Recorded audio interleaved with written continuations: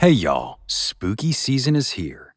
And if you're looking for a show to whet your appetite for a little haunted history, then I'd like to invite you to check out Southern Gothic, a chart-topping history podcast that explores some of the most infamous legends, folklore, ghost stories, and hauntings of the American South. We've covered all sorts of stuff from the Bell Witch of Tennessee to the disappearance of the Confederate submarine, the H.L. Hunley.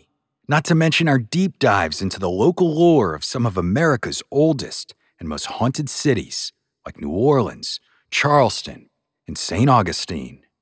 So, if you're ready for a little good old-fashioned Halloween storytelling with a commitment to quality historical research, then be sure to check out Southern Gothic today.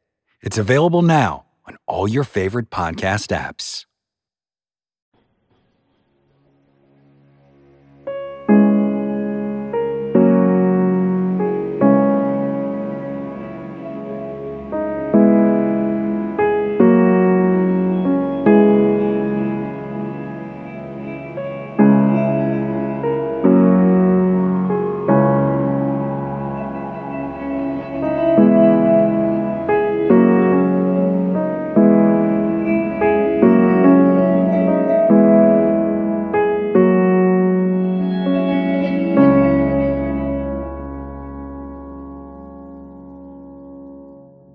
Welcome, everyone, to another episode of Minnesota's Most Notorious, where blood runs cold.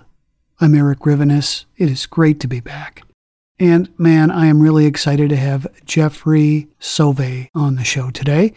He worked as an archivist at St. Olaf College for 20 years, and he is an award-winning author and historian and has written 8 books about Minnesota history, including Murder at Minnesota Point, which he is here to talk about today. Thanks so much for coming on. Appreciate it so much. Well, thank you, Eric, for the invitation to appear on Most Notorious. Thank you. Thanks. So where did you first hear about this story, and how did this book come about? Right. Well, good question. I can pinpoint it actually to the day. As I was also the archivist for the Norwegian American Historical Association, NAHA. It's at St. Olaf College, and it was physically across the hallway from my office in the college archives. And I was helping a patron who was researching their family history from Duluth. And we were going through boxes of papers, and there was this one broadsheet of clippings and whatnot, and I pulled it out and started looking on the side, and there was this clipping that sort of just caught my eye and thought, when I'm done helping this individual, I'm going to just look into it. Now, the clipping is all a mystery. That's what it was titled. It was from the Duluth News Tribune back in August 23rd, 1894, and it was very brief. All it said was, "There's nothing but mystery surrounding the body of the woman found at Oatka Beach yesterday afternoon. The chief of police and the city detective said last night they were unable to find any clue that would tend to unravel the mystery. There's no doubt in the minds of the authorities that the woman, whoever she may be, was murdered." Well, after the patron left, and I thought, I'm going to spend my lunchtime and I'll figure this out. Now, Oatka Beach, at the time in 1894, was on Minnesota Point, more affectionately known as Park Point now in Duluth. That's that 7-mile sand spit right after the lift bridge. And that's actually the longest sand spit and fresh water in the world. So it has that distinction. It was on the inside, on the St. Louis Bay side, this beach, and it was a popular tourist spot. So here there's this woman, she's found on the beach, and no one knows who she is. And so I'm on my lunch break, and I'm just tinkering around. I can't seem to figure out who she was. And I thought, well, I'll print this out. So it was on November 12th, 2012, that I printed this out and thought, well, I'll come back to it. And the story started, over the holidays. Whenever I had a free moment, I'd start looking up more. Unfortunately for this victim that was found murdered, they brought her into the city morgue in Duluth, and they displayed her after embalming her for almost a week and a half. She was displayed. And everyone was encouraged in Duluth to come in and see if they could identify her. Now, can you imagine this? You have sort of a dank room. There's ice blocks that were harvested from Lake Superior at the end of winter, covered in sawdust. You got kerosene lamps, and you have the remains of an individual spread out on a slab. And literally, they said over 1,000 people streamed through the morgue, and they're all whispering, and who's that? Who could it be? And no one could identify her. And so they buried her in a pauper's graveyard up in Duluth. Well, I was kind of fascinated. I thought, I've been kind of poking around in this for a couple of weeks, as long as she's been on display, and thought, well, surely I can figure this out. And as the clipping said, they were going to unravel the clues. Well, Eric, I think I started becoming a little unraveled because I kept digging more into it. I wanted to know as much as I could, but I still had my job to do. So literally every day at lunch, I would print out a few more clippings. And after several months, we figured out that this victim was named Lena Olson. So was this a pretty popular beach? Was her body found soon after her murder? The Oaxaca Beach Resort was a very popular place.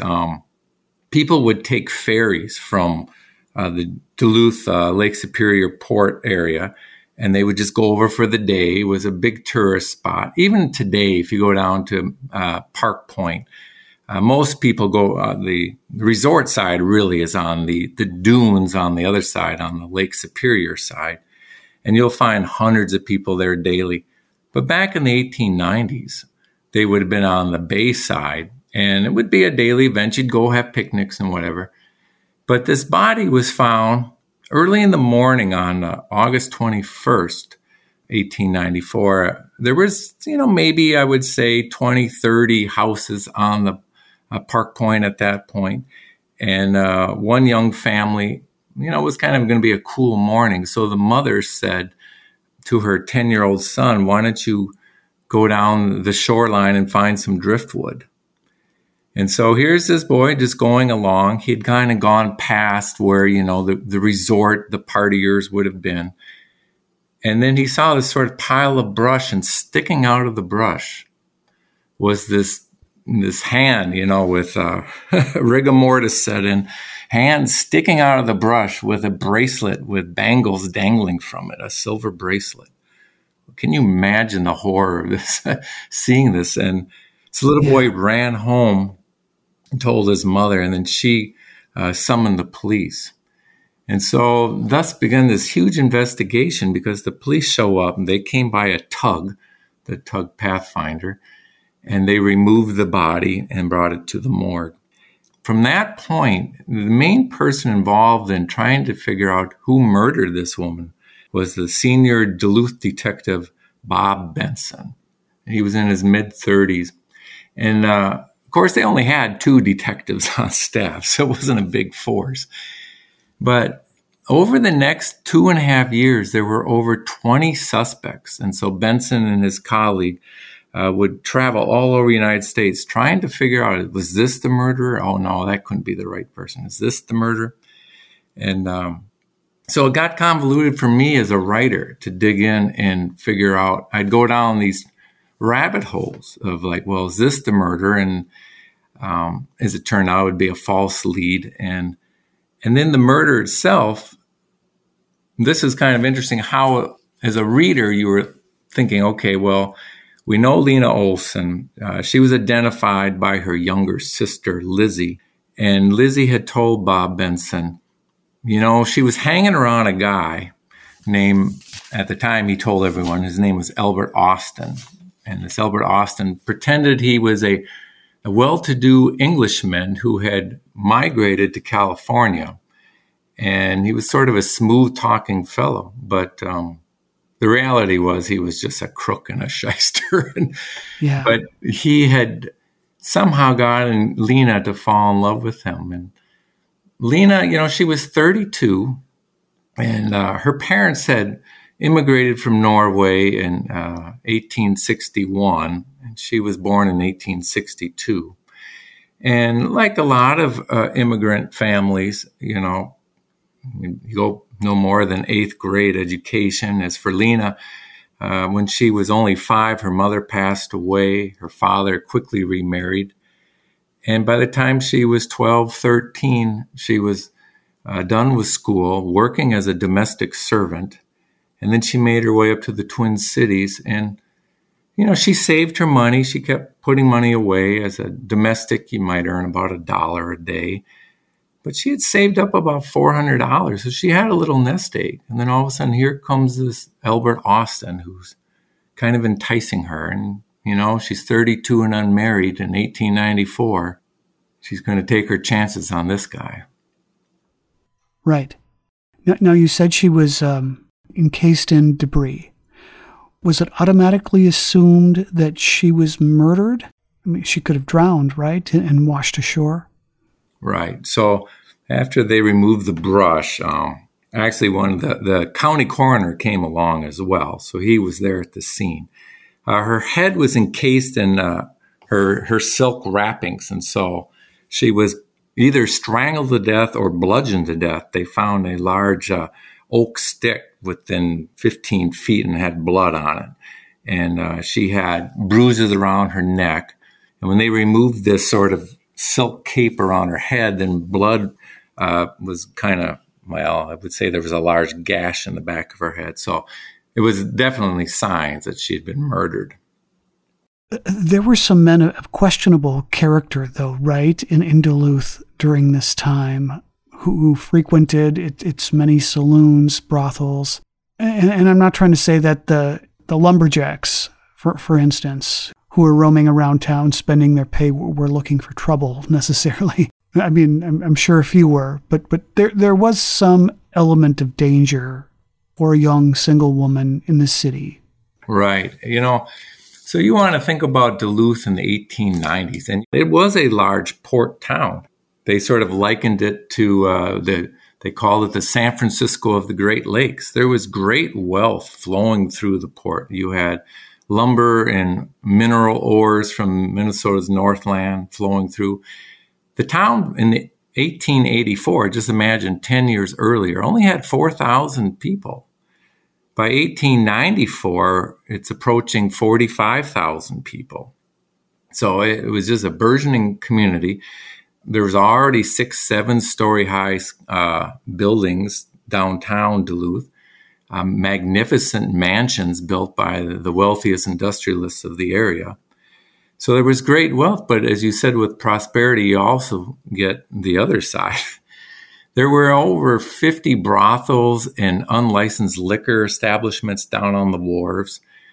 Park Point, of course, exists as we know it now, right after Canal Bridge. But back then there wasn't a bridge, of course. You had to take a ferry to get across the canal. But that whole area, as we know, as Canal Park, that was a rough territory. And there was many incidents of, crime being committed. But where they went, when I mentioned Oaxaca Beach, by and large, there was 2 ways of getting there. You could take a ferry, and they had day trips. So, you'd take like the 10 a.m. ferry, and you'd spend the day at the beach, and you'd come home by 10 at night. Or you could take the ferry across the canal, and they had a horse-drawn streetcar that, had a track right down the middle of Minnesota Point. And that was a popular way of going. And because Minnesota, the North Shores, it's really like an air-conditioned facility, isn't it? Got the Great Lake, and it's always cool. And so a lot of people like to camp on Minnesota Point. Back then, there was numerous camps where young men would come and pitch their tent for several weeks. And they all had, funny names. And you would just pull up on the horse-drawn wagon and they would, stop and drop you off.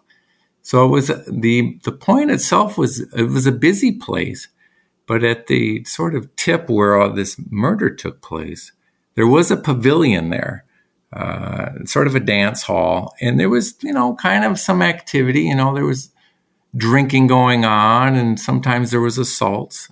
And so you wouldn't want to be out there at that, after 10 o'clock at night unless there was a dance. So for Lena to be found early in the morning, what was she doing there late at night? And what we found out was that this Austin had, without really telling anyone, they secretly married.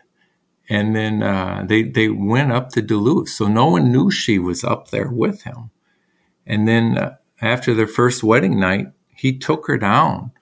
We don't know how. He did take the ferry across the canal. He was on the horse-drawn trolley, the streetcar. And other people did see him. They all witnessed one thing in common. They all remember her bracelet. It was a very distinctive bracelet with all these bangles on it. And by finding her the next morning, he somehow must have taken her. There wasn't a dance that night. So it was very quiet at the end of the tram. And he probably just walked her along the beach and then did her in. Yeah. So in the time after she's found, but before she's identified, a sketch is made of her, and it's printed in papers, and multiple people come forward claiming that they recognize her as the person they saw days before her death, including those people you mentioned who saw her on this trolley. Would you talk a bit more about that? How were Lena and her new husband interacting with each other? How was he treating her? Right. So, it was just a small horse-drawn trolley. I don't think it would seat more than a dozen people at the most. What the other passengers commented, and I think there was at least 3 or 4 that said, yeah, I saw them. It was about 7 o'clock and they were on this streetcar with us, but it was how he acted. He was reading a newspaper and Lena kept pointing out, oh, look at that beautiful thing. Oh, we're way up on that hill up there. And he seemed almost irritated with her. And they thought the passengers thought it seemed strange. She was well dressed. She had on like I said, a brown satin outfit and new shoes. And he was in a nice suit. But he didn't really seem to have the time of day for her. And then she wanted the window opened a little bit and he wanted it closed. And I think that the people basically were surmising that, well, they were probably newly married, but why would he treat his bride this way? As I said, people were getting on and off the streetcar to go to these overnight, tenting communities. And so, no one stayed with them to the end of the rail line at the end of Minnesota Point. But they definitely noticed there was something amiss about them. But one thing they noticed distinctively, it's funny what people notice, they all noticed the bracelet on her. Because it was silver with bangles, they looked at it and thought that maybe she had a little bit of money. She was wearing a new hat. It was a black silk hat with 2 silk red roses on it. So very distinctive. But there was a shoe salesman on this streetcar. And what would a shoe salesman look at her? He'd look at the shoes. And so he was admiring what shoes they were wearing, or, he thought the Austin's shoes were a little scuffed up, but that's what he took a notice of. But they got pretty good descriptions of the two of them. And Lena was remarkable for her bracelet alone, which became the central evidence, as she's displayed, that's put on display. And so people, you have to imagine she was left out. I mean, I think she was murdered within 12 hours of when the young boy discovered her. So she hadn't deteriorated too much. But at least the personal artifacts she had on were distinguishable, and that helped identify her. You mentioned his shoes were scuffed up, but she was well dressed and very put together. Right. And they seemed like an odd pair. Right. It wasn't uncommon when people would, after they were going to go on their honeymoon or whatever, they would, especially for a woman, to have, all new things, a trousseau of clothing, a trunk full of niceties that she would bring along. So that's why I think they thought that she was newly married. All her things seemed to be brand new or recently purchased. This guy, not so sure. She certainly shined where he didn't. Right. What did he look like? Was he considered handsome? So she was about 32, and everyone agreed that he was probably in his mid to late 40s, maybe around 6 feet tall. So at that time, that would have been considered, above average in height, more slender than not, balding a little bit. He had a large black mustache and sideburns a little bit. So, and usually men at that time would wear a hat. He did have a hat on. So by and large, he didn't look too different from what a lot of men were sporting for side whiskers or a mustache. But I guess what was noticeable was he just didn't seem to be interested in his bride. Yeah. Once police get his description, he gets his own sketch. Right. And this sketch goes out like a wanted poster across the country, and people everywhere are looking for him, eager to collect the reward. Right. Yeah. That was we have to think about how detectives did their job back then. And it was, just in the infancy of, police work. They drew up a sketch, and they put out a circular, as you mentioned, and went to all, sheriff departments around the United States. And then description of this fella. But that wasn't the best way of finding him. There wasn't ways of telegraphing everyone and saying, hey, here's a picture of him. What I found interesting is that they relied heavily upon what they call rogues galleries. It is a collection of photographs of known criminals. And so Lena's younger sister, Lizzie, as I mentioned, she went with Detective Benson down to Chicago to look at this massive rogues gallery of like 100,000 photographs. And they just spent day after day just sifting through them to see if she could find the one guy that looked, like the one she remembered dating her sister. But that's basically what they relied upon. If you found a photograph in the rogues gallery, there would be a corresponding index card that would say this person was a pickpocket or a burglar, or, maybe someone who had assaulted another. But that's basically all they had to go on. And as for Austin, as we soon learn, you could create an alias and leave the state, create a new fictitious name, and bam, you're on Easy Street. No one's going to know you. You have a new name. And interestingly, what I learned is that police didn't really work together. Now in Duluth, the county was they couldn't believe, here's Lena Olson, the first woman that was unidentified, murdered in the Duluth city limits. And they were just like, oh my, we got to offer a reward. So they offered $250, which was quite a bit for the capture of the murderer. The state of Minnesota, the governor decreed he was going to offer $250. So there was a $500 reward, which was pretty sizable in its day. You would think, after they determined that Lena Olson had been a domestic servant from Minneapolis and her sister Lizzie lived in Minneapolis, that Detective Benson, as I mentioned, from Duluth, would work closely with the Minneapolis detectives. That wasn't the case. If you were capable of finding the murderer, you got to keep the reward money. So Benson wasn't going to share his reward money with the Minneapolis police and vice versa. So they weren't helping each other. And that's why Benson kept going on one wild goose chase after another, hunting down suspects. He really wanted the money, I think. And he was getting a lot of press. Everyone was covering this story. The Lena Olson murder story it made nationwide papers. It was circulated everywhere. And the Duluth newspapers kept carrying banners on, the front page, the latest in the Lena Olson murder. So it was on the tips of everyone's tongue for quite a while.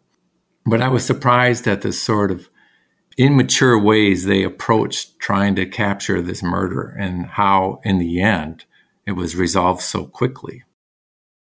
A word from our sponsors, back in a moment. Everybody shush! William Shatner has something to say. Cat and Jethro, box of oddities. What do you do when the woman you love dies?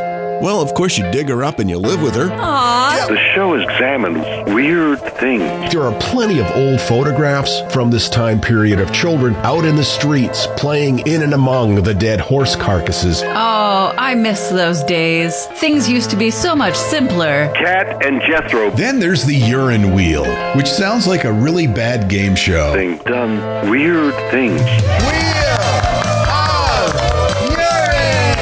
Cat and Jethro, Box of Oddities. That is really mysterious. Join Cat and Jethro Gilligan Toth for the strange, the bizarre, the unexpected, as they lift the lid and cautiously peer inside the Box of Oddities. The Webby Award-winning Box of Oddities podcast from Airwave Media. And we have returned. Bob Benson had a bit of a checkered past, right? Yes. Yeah, a tarnished reputation. So for the listeners, yes, Bob Benson. Now, back then, if you were going to be a police officer, it wasn't like you were trained at an academy or wherever. If you were hired to be a patrolman and made your way up the ladder to be a detective, most likely you were able to handle yourself on a street with a bunch of tough thugs down on the wharves or whatever. They said Benson had actually come from someone who characterized him from the cranberry swamps of Michigan, made his way to Duluth, and was a patrolman in the mid-1880s and made detective. There was a newspaper editor at the time that didn't care for Benson and said that the detective couldn't even track down a load of hay. I don't think he had a particularly great record for solving crimes, but he was good. They said he was good at working with people and getting to the bottom of things. He was tenacious. They said he could swear like a fishwife, as they used to say. He could get in fisticuffs with anyone, so if that needed. I know early on when he was a patrolman, he was stabbed in the side, but he managed to bring in the fella that had assaulted him. So Bob Benson was one of those individuals that, because of his status as a police officer, he also used it to his advantage. He was accused of more than once of graft, corruption. His downfall was, in the end, that Bob Benson did not get along with a man running for mayor. And once that man was elected mayor, Henry Truson basically fired the entire senior police staff, the chief and the two detectives, and cleaned house. And then Truson appointed his nephew to be the next chief of police. And one of the events that Benson participated in that dogged him through his life, he had shot and killed a young man. Right. Good. Yeah, so backing up a little in history here. So I mentioned Benson becomes a detective in 1885. By the late 1880s, there's a huge labor strike in Duluth, and it got really ugly. In fact, there was armed people firing, and the police were firing back. And Benson fired back, and he did kill a young man. Some thought it was in self-defense, others did not, but they held that against him.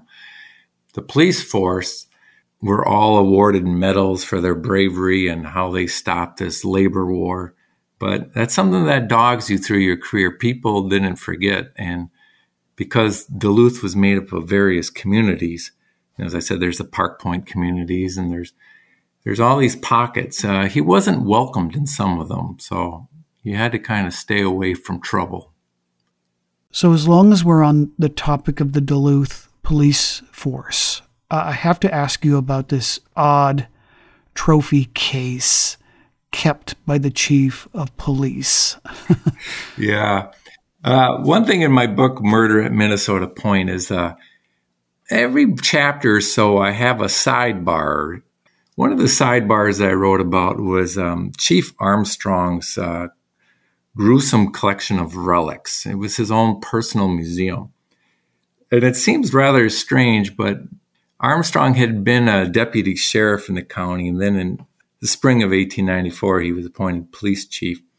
And that's when he started amassing his collection. I guess he had been collecting things in the past. So take, for instance, I said there was this 4-foot oak stick found with blood on it that supposedly might have bludgeoned Lena Olson to death. That was Chief Armstrong's prized possession. But within, he had a case just for items that from suicides.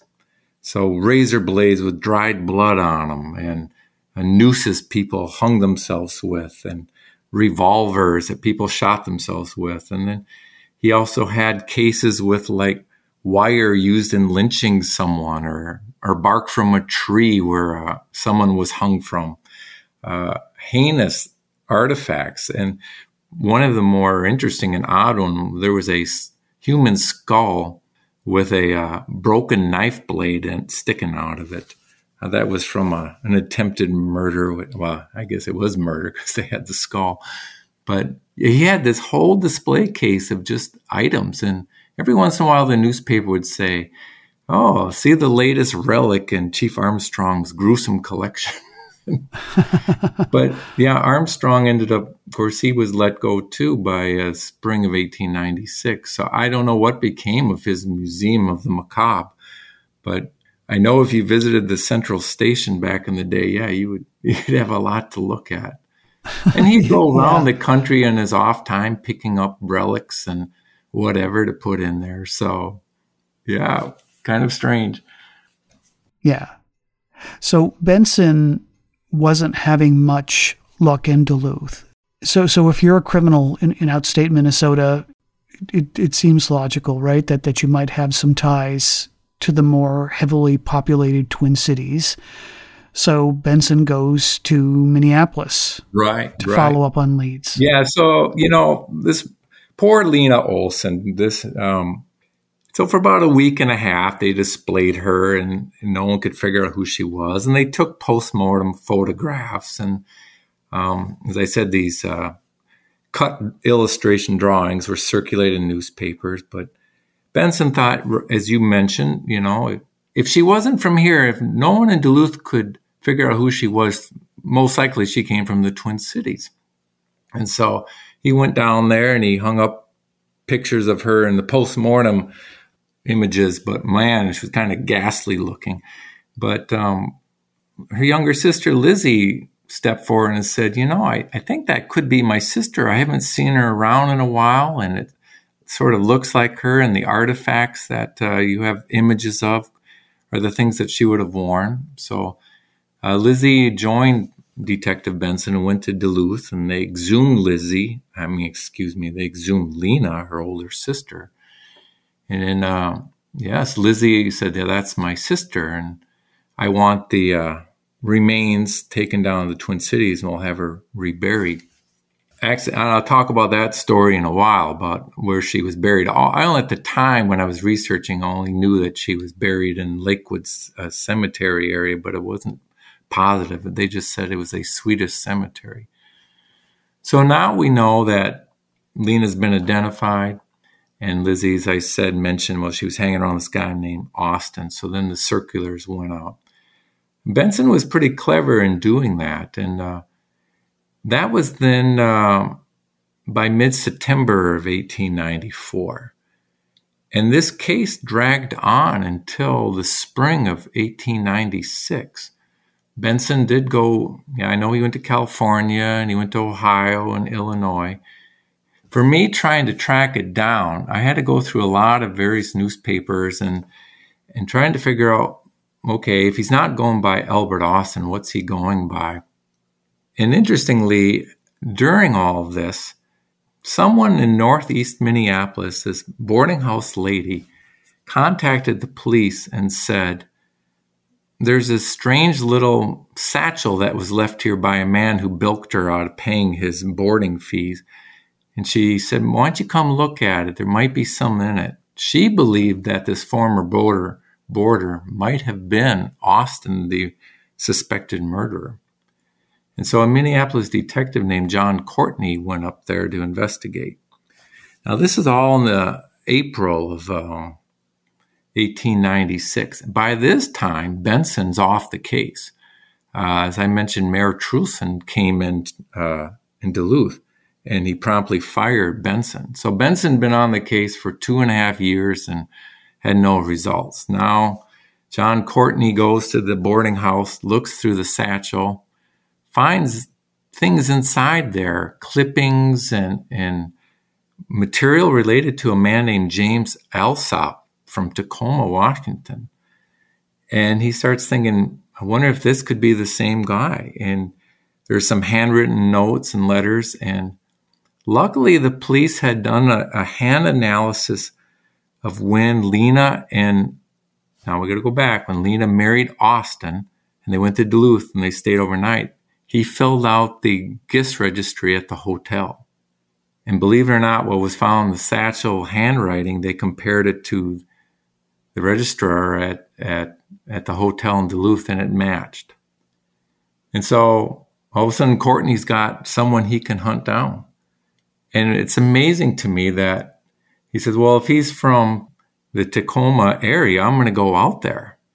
And within 3 weeks, Courtney captures the murderer, Austin, whose real name is James Alsop. Yeah.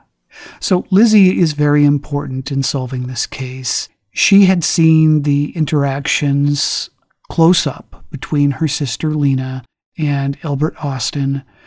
What conclusions did she draw after witnessing their relationship?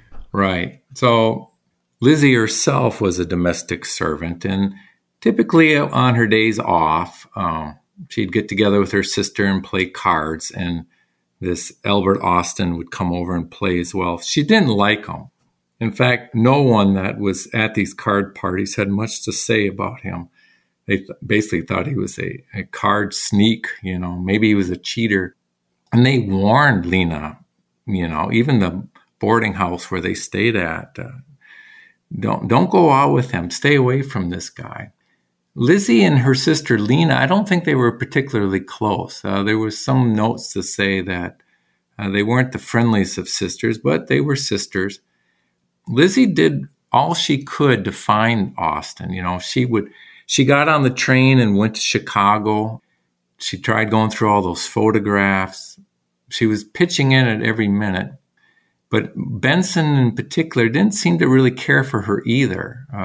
Lizzie didn't really ingratiate herself too much. And Benson later down the road said, after we exhumed Lena from the pauper's grave in Duluth and then she was reburied in the cities, Lizzie was a little put out that her sister was put in a pine box and she wanted a better coffin. So Benson said he spent $90, which was quite a sizable amount, to pay for the new funeral and expenses of a decent coffin. And he said, Lizzie never reimbursed me.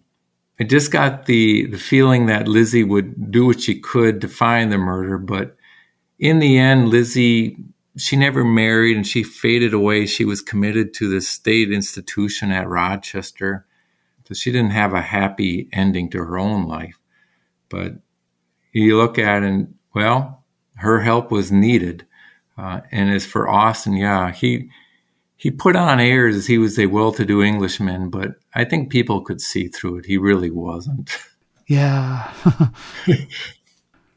So as police learn more about Austin and his real identity becomes clearer, they begin to fully understand the extent of his guile. But it is interesting that he picks Lena Olson as his target. She's a domestic servant and not the typical rich pickings one might expect someone of this level of grift to prey upon. That's, it's a good point you bring up. And it's something that, to recognize. My own great-grandmother was a domestic servant who arrived from Sweden in 1888. And, this was the role she did in the Twin Cities. And so there's some sort of relationship I see there and understanding. And domestic servants, you'd work 6 days a week, and then you might get a half day off. You make $1 a day. You had to be up by 6 a.m., tending the fires, getting breakfast ready, getting the children ready, doing the wash, polishing the silver, you name it. And then after supper, after you put everything away, then maybe you can get ready to have your own time. So your days were short for yourself. And they were on the low rung of the ladder. So socially, you were at pretty much the bottom. And as an immigrant, double so. So if something happened to an immigrant domestic servant who's killed, it's not going to get a lot of press. This particular story, what fascinated me, and one way I tried to write it was to emphasize that she did count. She did have merit. Everyone has a legacy that should be noted. I didn't want this book to be about violence towards women and I would somehow turn Austin, who's now Alsop, into some sort of, anti-hero. He gets his comeuppance in the end. For myself, I really wanted Lena to shine, so I spent a lot of time researching who she was, where her family came from. And then conversely, I spent quite a bit of time digging into who this Alsop was. Yes, it's true he was technically English. His parents immigrated from England in 1846, and then he was only 2 years old and made his way to, believe it or not, a little village in New York called Butternuts. And so I contacted the Little Historical Society in that village, and they were thrilled when I contacted them. Oh, no one's asked about him. He must be a murderer. I said, well, how do you know this? And they go, oh, we believe it. They had a little bit of information, but it had to do with his first wife. So that, as I started digging into it, Alsop, after he left Butternuts as a young man, he went to Kansas and he became the deputy county marshal. Yeah. And so, this guy's he knows the law, he knows the way around it. And I contacted Trego County in Kansas, and they had all these clippings from the early 1880s on him. They said, well, then he went to Tacoma. And then I contacted the Tacoma Historical Society. And by this time, Alsop is making pretty good money. He was accused of some kind of shady dealings in Kansas, maybe hence why he quickly went to Tacoma. But now he's in Tacoma, and he's living on the high end. He's got a mansion on a hill, and he owns a part of a railroad, and he's doing rather well. So my book kind of balances who Lena was and who the murderer was, and really what kind of becomes of both of them. Even though we know Lena was murdered early on, like I said, in the end, she gets back. Alsop gets his just desserts. Yeah, his wife in Tacoma suffers from a carriage accident. Yeah, allegedly accident. It's blamed on a runaway horse. Right. Yeah, which I didn't know when you first start researching this. So most likely he was a bigamist. Most likely Alsop was a serial killer. His first wife, Mary, dies in this strange carriage accident, and all these clippings I got from the Butternuts people. When the archivist for them, she's in her 70s, and she was thrilled that I was going to investigate this person. They had a file on him, and it was the height of COVID. And I'm like, well, obviously I can't come out there. And she said, oh, I'll copy everything and mail it to you. And that's nice. That was the one that was. For me, it was great because all these people were interested in helping. I was trying to write this book during 2020, and I couldn't get to Trego County, Kansas. I couldn't get to Tacoma, but everyone would dig through the archives and photocopy and send me things, and one little clipping would lead to another. And so I ended up with an extensive box. I think I must have about 200, 300 clippings in there, but it's not, to write a book, it's not just one person. It takes a whole bunch of people, and from many different angles.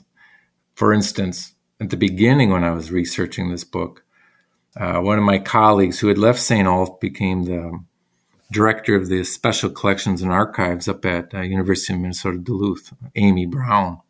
And I said, do you have any scrapbooks or anything of the police records from Duluth from the 1890s? He says, oh, yeah, as a matter of fact, they were deposited with the university. Come on up. And so I identified one. It just said Police Scrapbook 1890s. I said, can you pull that? And Eric, there's nothing like it when you're researching someone, you're sitting there at a table. The entire scrapbook was devoted to the Lena Olson murder case. Oh, wow. And there were things in there like image cut of her from when she was alive, a portrait. That's the only place I've ever found an image of her when she was alive. And there was many other clippings. And then the police record books that would list like how tall, how many pounds each of them weighed. And then one of the police officers listed was a Henry Threadcraft. And it said Negro next to it. And I thought, well, that's rather odd. But he was Duluth's first African-American police officer. He was only on the force for several years, but he was on the force at the time of this murder. And yet no one in Duluth ever has brought him up. You can't find anything written about him. He's just a footnote in the city's history. But, when I'm doing research, you find those sort of asterisks, one little note that you can add that fleshes out the bigger story. Yeah. But for me, as I was digging, I can go back a little bit. So, as I mentioned at the beginning of this, it was in 2012 that I started digging into it. But right around maybe 2013, 14, I thought there was enough information that I should write this book. I was busy with other projects at St. Olaf, but I thought, well, this is a fascinating story. It's very intricate. It's complex. But at the same time, Eric, as I was contemplating this, and I'm the kind of writer when I, lie in bed before falling asleep, I frame it. How am I going to tell this story? How am I going to set it up? And invariably, I'd fall asleep and have nightmares. A lot of the nightmares focused on being in the sand dunes with evil eyes looking at me and something grabbing me. And I was having such difficulty with this. These were reoccurring dreams I just couldn't shake. And everyone was saying, this is not a healthy place for you. You really don't need to write this book. You need to just put it away. I would go back and forth with individuals and say, but it's a story worth telling. And then every Friday night, I do lap swimming at the senior center, and there was a professor from Carleton. We affectionately call him Professor Q. He was from China. And every Friday night, we'd sit in the hot tub after lap swimming, and he was a prolific writer, and he would coach me and mentor me in how I should approach it. And he would say, well, if you found Lena or you had a chance to talk to her, what questions would you ask her? And, very thoughtful approach. And then Professor Q said, I remember in the spring of 2015, well, I'll see you soon. I'm going down to Florida for spring break. We'll catch up and figure out how you're going to write that book. Well, sadly, he got caught in a riptide and drowned while he was down there. Oh, no. Oh, yes. It was unbelievable because he was an excellent swimmer. But after that, I just thought, I have to put this book away. I really was unraveling. My intent was to unravel the mystery, but it was having an effect upon me. Many dear people are saying, just put it away. And I finally thought after that episode with Professor Q, that's it. I'm done. And I just put everything away. And I started feeling pretty healthy about it. And then a few years lapsed. And then it was in the summer of 2018. I was up at Enger Tower. For those that don't know it, it's a 5-story stone edifice that was built in the late 1930s. And it sits up on Skyline Parkway overlooking the harbor. And I was standing on it's an open air platform. And I was standing on the 5th floor with my wife, and I was pointing out, yep, right over there. That's where Lena was murdered. And my wife's kind of looking at me because I don't think she really wanted me to approach this story again. And I'm talking about this murder, and this couple, I don't know who they are. They're standing next to me, taking in the sights, and they go, "Murder? What murder?" And I said, "Oh no, that happened 100+ years ago." And then they started asking me more questions, and pretty soon I started giving a lecture on the Gilded Age and the transformation of Duluth into this, commerce center, but, as we talked about earlier, the crime that goes with it. And when I was finished, there must have been 12, 15 people standing there on the platform listening to me. And everyone's asking, where can I get the book? And I said, well, I haven't written it. Well, we got back in the car and we're driving back to the cities.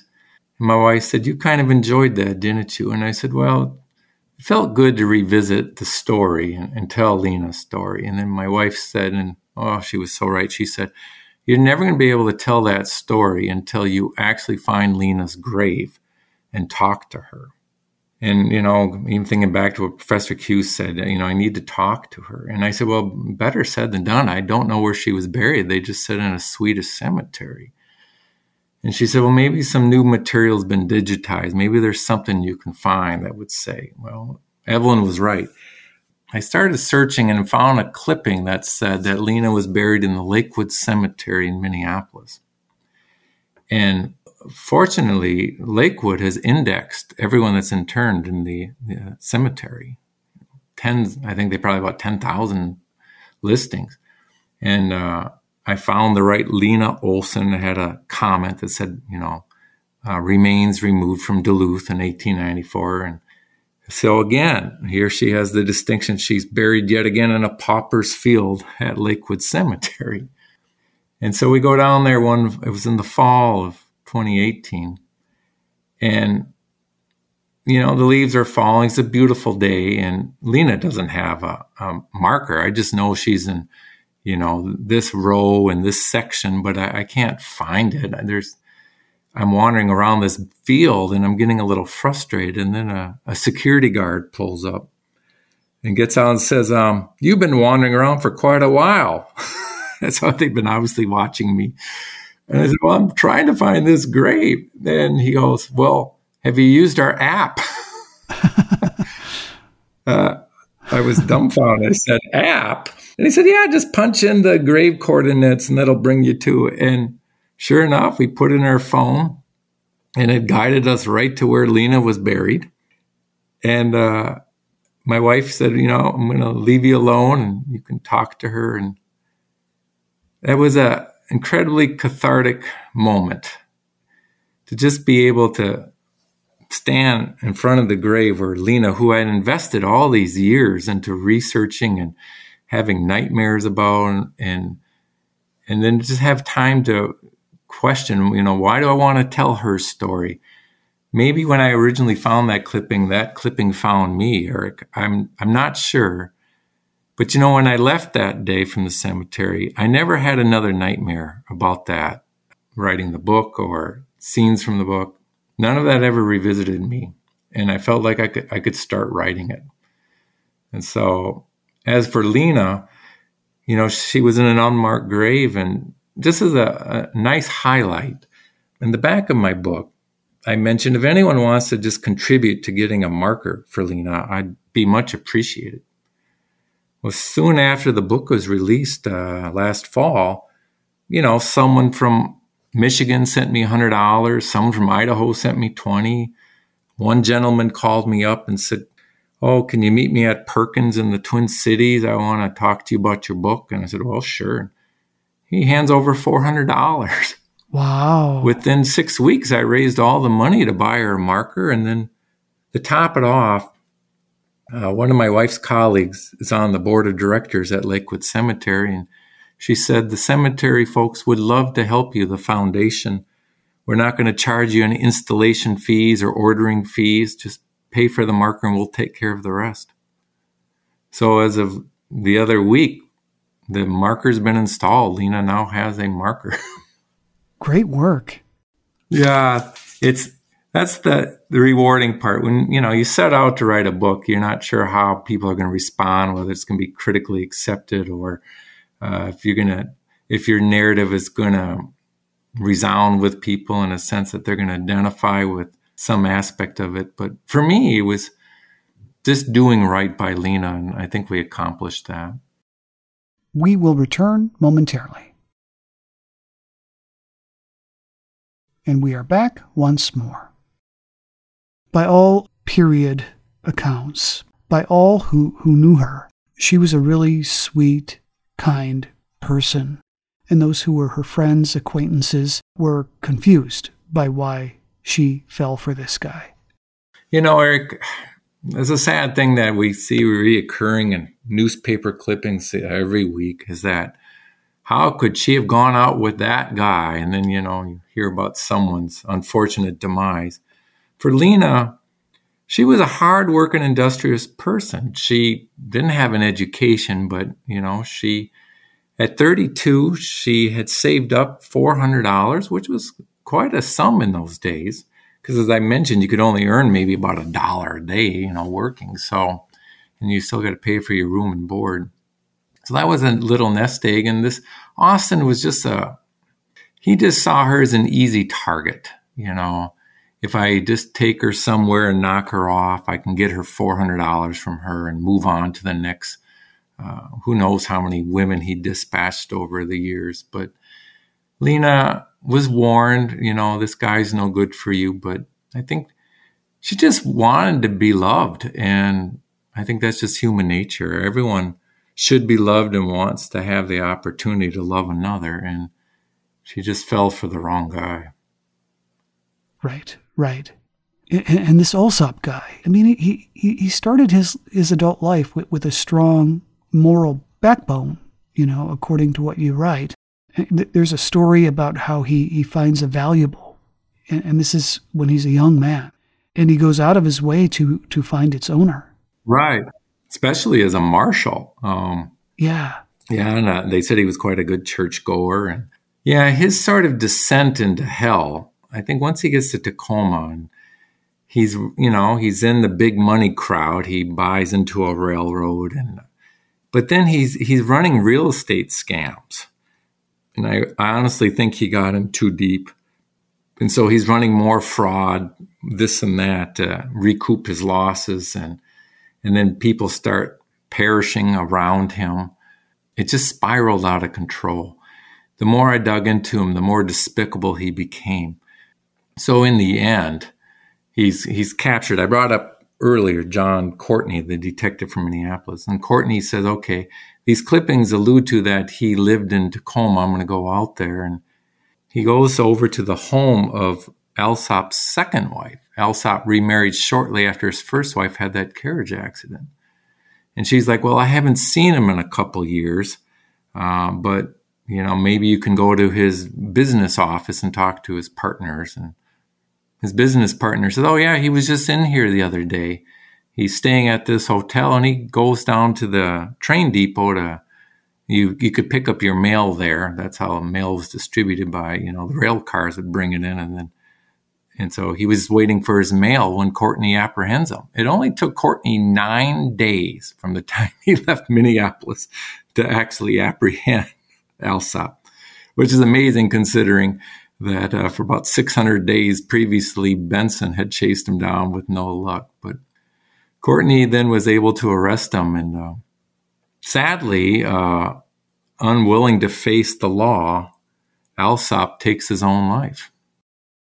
It's quite a shocking end, and unfortunately, police don't get the chance to ask him a lot of questions, do they? No, they don't. They don't get any sort of deposition or anything really from him. And the way the reward was set up, that you had to bring him back to Minnesota. He needed to stand trial. And so Courtney now is faced with the St. Louis County saying, well, we don't want to give you the money because, it's not proven that he was the murderer. And eventually they did give in. They took a vote, and I think it was 3-2 in favor of paying out the detective. But Courtney, it only took him just a couple weeks to find the criminal, apprehend him, and end the case. So as much as I spent in the book tracking down the murder, it didn't take Courtney long at all to just kind of quickly handle the situation. And poor Benson, he's on a train and he opens up the newspaper and reads that, Courtney had solved the case. And that would probably be a hard pill to swallow. Yeah, definitely. So, without question, one of the most notorious murderers in Minnesota history was Harry Hayward. Right. And I'm going to put a link in the show notes of this episode to an interview I did with Sean Francis Peters about him on Minnesota's Most Notorious. But he was the same kind of scoundrelly bum as Alsop / Austin. Hayward leeched off his parents, hung out in saloons, billiard rooms, was always looking for a fast buck, and he ultimately takes out an insurance policy on a friend named Kitty Ging. Please, listeners, forgive me if you know this. She is murdered. Hayward is the mastermind, and there is a connection between Hayward and the villain in this story. Uh-huh. And in the state of Minnesota, after he was found guilty, he was hung. Yeah. And interestingly, with Hayward, and I would recommend to listeners that my book and Sean Peters' book, they make a nice tandem to read together because they are interrelated. I do spend about a chapter on Hayward and his relationship to Alsop. Interesting with Hayward, I mean, his father was pretty well-to-do, and he had purchased the Ozark Flats, which was sort of the best of apartment dwellings in Minneapolis. And so you got a young man living there, this Hayward. And Harry, he's good-looking, and he's got money, and women are attracted to him, but he's a gambler. But you know who keeps showing up at the Ozark Flats is this Alsop.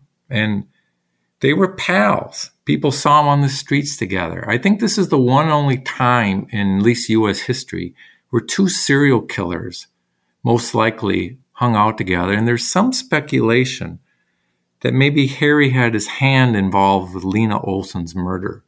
Some people pegged him to be in Duluth at the time of the murder. It's possible.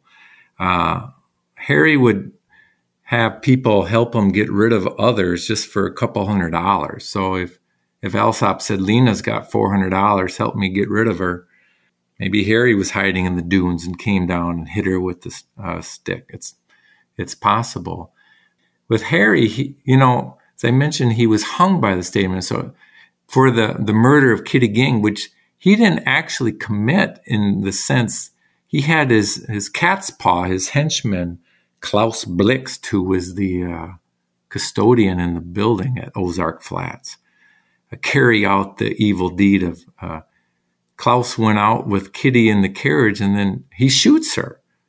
But the court finds that Harry had essentially hypnotized or used Svengoolie methods to get Klaus to do whatever his bidding was. So Klaus gets a lifetime sentence in prison, but they hang Harry. But you're right that this comes up a lot. When you read the Star Tribune, the big Twin Cities daily, you'll see Harry's name mentioned once in a while in articles. And there's been several books written on Harry, but nothing on this Alsop. That's one reason why I approached to write The Murder at Minnesota Point. And so I started digging into Harry's storyline. Literally the night before they're going to hang him, his what would you call it? His attendant, man sitting outside the cell, says essentially, Harry, you surely know who did in Lena Olson. And then Harry said, only two people know and one's dead already. So he seemed to at least have an idea of what was involved with that case, but he never did divulge it. So when I put my book together, I would find little references, like someone would say, oh, yes, we saw Alsop hanging outside on the street corner with Harry. Or there was a guy in Duluth that looked just like Harry. And so I couldn't be definitive and say, yes, they worked together, but there is a possibility. Right. And Hayward, as he is awaiting execution, he confesses to other murders, right, which he offers no evidence for. But it's definitely out there, the possibility that he might have been a serial killer. Right. And as he knew Alsop. They were running in the same circles, involved with the same shady characters. Yeah. And, with Harry and to a lesser extent, this James Alsop, they were really into gambling and betting large sums of money and always trying to find the next buck. And it seemed to me that they thought people were dispensable. If there was money to be made off of someone, well, so what if we knock them off? We can get $500 from them. Then they move on to the next person. Unfortunately, back in those days, the police work wasn't so great that you could pin someone with a DNA evidence. You could get away with a lot more. And I think that's why it took so long to find this Alsop individual, because he'd move around. When he lived in the boarding house, and I mentioned earlier the satchel with all the paperwork in, he told the landlady his name was Albert Ellenson. But he warned her if any letters came for an Albert Austin to give them to him. So, he had set up that name. So he had aliases of Austin, Ellenson, Alsop, his real name. It took a while to kind of track all these individuals down as the same person. But yeah, but that's part of the sleuthing. I think if you want to do good research and tell the narrative correctly, you have to dig deep and you have to follow the threads. And I enjoy that.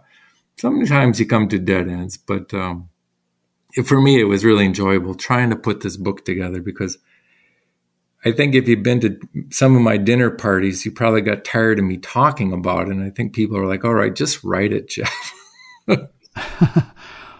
So for those who want to know more about you, your book, is there anywhere we can point them to?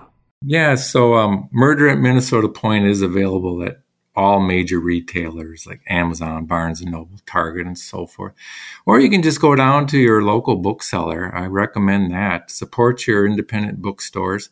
Check it out. I have a cousin who lives in New Zealand, and he went over to his bookstore and was able to get a copy. So they're around.